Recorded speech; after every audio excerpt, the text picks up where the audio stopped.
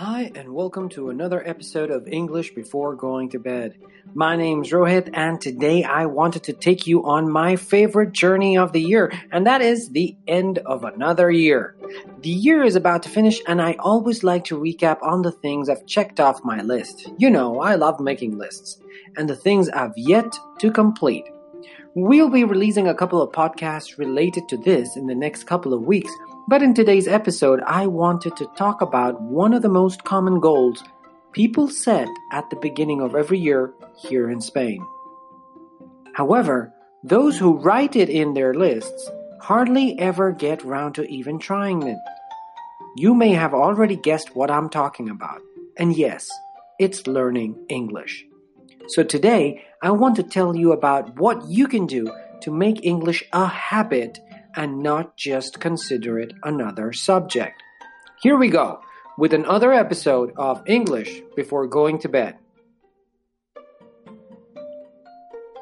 The most important thing that we need to keep in mind is that if we want to learn anything, we have to make that knowledge last. Well, if possible, we want to make it last forever. But for now, let's try to focus on how we can develop the habit of practicing English. According to a study carried out at Duke University, 40% of our overall behavior is actually based on habits. That means that almost half the things we do every day are habits we have developed. So, we need to add one more thing to our list of habits, right? Let's take a look at a step-by-step guide that James Clear has put together so incredibly well. Step 1. Start with a really small habit. In fact, it has to be so small that you can't even say no. That's actually the key to developing habits. Most people have trouble acquiring habits because they claim that their motivation is low or they have no willpower. This is simply a very wrong approach. You need to exercise your willpower. Some people are naturally born with it, but most of us need to work hard to maintain a high level of willpower to achieve our aims. Your willpower also tends to wear out as the day goes by, so you need to build up stamina. And you build stamina by exercising and resting. As far as motivation goes, it's like a wave. Sometimes it's very high and sometimes it's quite low. So we need to find enough motivation to get to the finish line. So what can you do to avoid these highs and lows? Well, it's quite simple. Start with a super easy habit. A super easy habit to improve your English could be just using a word you like 3 times a day. If you recently heard or read the word, for example, ultimate, try to make 3 sentences during the day using the word. You don't have to talk to anyone, just do it in your mind. Simple sentences like, I remember the Ultimate Warrior, or that's the ultimate list of great songs. Just repeat those in your head. If you need to translate it, so it's easier for you to find a context, do it. It'll work. Use a simple word 3 times a day. It's such a small effort, it will hardly take you 2 minutes to complete. You can even do it before going to bed. At first, don't try to make super complex sentences. Go from really small and then move on to bigger, longer sentences. It would be super advisable for you to have a list of words in advance and just try to use them one by one at first.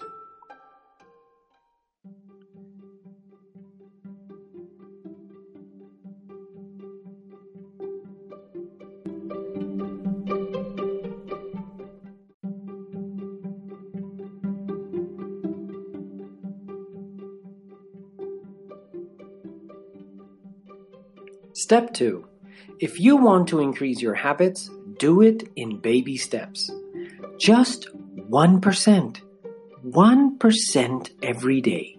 A 1% increase is just enough to keep learning faster and better, but it has to be done every day. Well, let me elaborate a little. After using your word of the day 3 times on the same day, the following day you should take up another word and practice it 3 times as well. But you need to practice the previous word at least once. For example, your new word is helpful. Your exercise should include 3 examples with the word helpful plus 1 example with the word ultimate. On the following day, choose a new word and practice it 3 times. Then practice helpful once and ultimate once as well. And continue so on. At the end of the week, your vocabulary should have expanded in at least 7 words.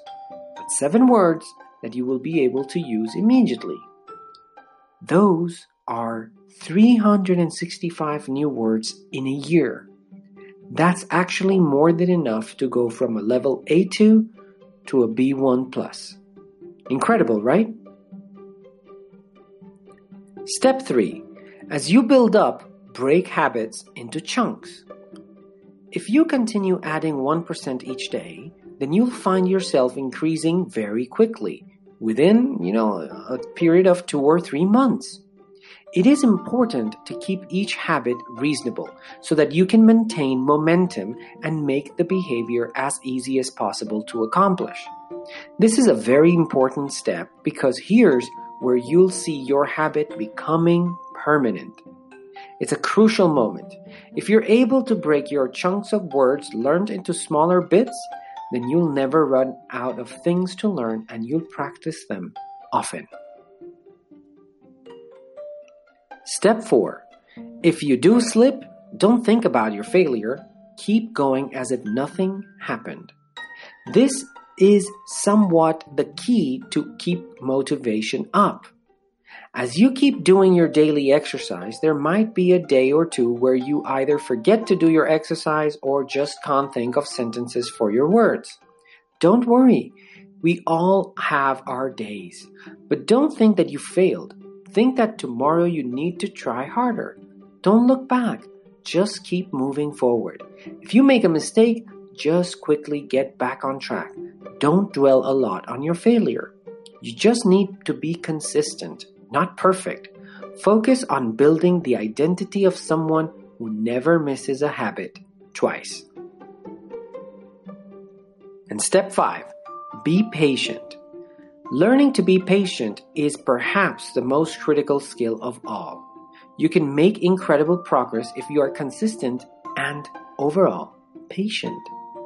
If you are learning a new word every day, do so until you feel ready to learn 2 words a day. If you're learning to use a grammar structure every day, don't move on to 2 unless you feel you have mastered the previous one. A good piece of advice is that you should probably start with fewer than you expect to handle. Patience is everything. Do things you can actually sustain. New habits should feel easy, especially in the beginning. If you stay consistent and continue increasing your habit, it will get hard enough, fast enough. It always does.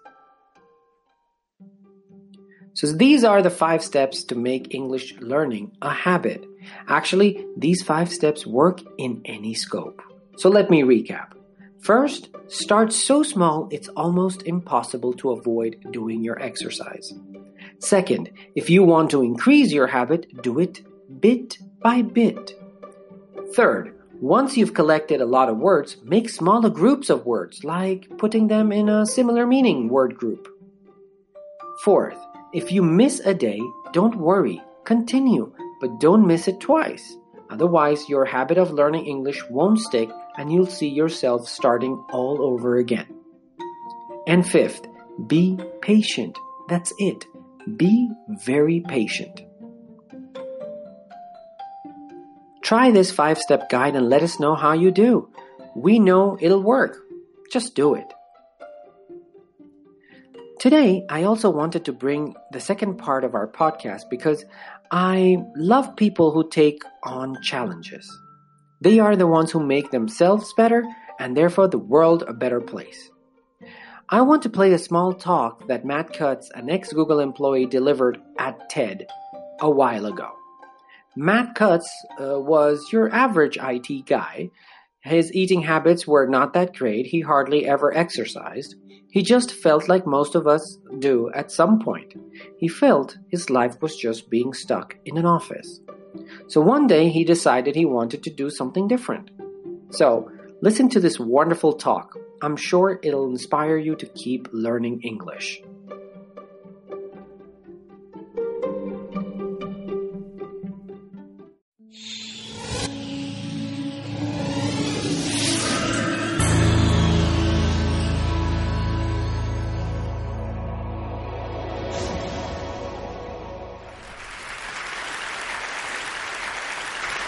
A few years ago, I felt like I was stuck in a rut.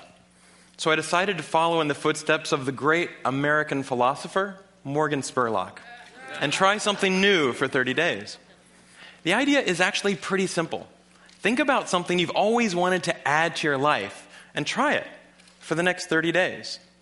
It turns out 30 days is just about the right amount of time to add a new habit or subtract a habit, like watching the news, from your life. There's a few things that I learned while doing these 30-day challenges. The first was, instead of the months flying by forgotten, the time was much more memorable. This was part of a challenge I did to take a picture every day for a month. And I remember exactly where I was and what I was doing that day. I also noticed that as I started to do more and harder 30-day challenges, my self-confidence grew. I went from desk-dwelling computer nerd to the kind of guy who bikes to work for fun. Even last year, I ended up hiking up Mount Kilimanjaro, the highest mountain in Africa. I would never have been that adventurous before I started my 30-day challenges. I also figured out that if you really want something badly enough, you can do anything for 30 days. Have you ever wanted to write a novel? Every November, tens of thousands of people try to write their own 50,000-word novel from scratch in 30 days. It turns out, all you have to do is write 1,667 words a day for a month. So I did. By the way, the secret is not to go to sleep until you've written your words for the day. You might be sleep deprived, but you'll finish your novel. Now, is my book the next great American novel? No, I wrote it in a month. It's awful. But for the rest of my life, if I meet John Hodgman at a TED party, I don't have to say, I'm a computer scientist. No. If I want to, I can say, I'm a novelist. So here's one last thing I'd like to mention. I learned that when I made small, sustainable changes, things I could keep doing, they were more likely to stick. There's nothing wrong with big, crazy challenges. In fact, they're a ton of fun, but they're less likely to stick. When I gave up sugar for 30 days, day 31 looked like this. So here's my question to you. What are you waiting for? I guarantee you the next 30 days are going to pass whether you like it or not. So why not think about something you have always wanted to try and give it a shot for the next 30 days? Thanks.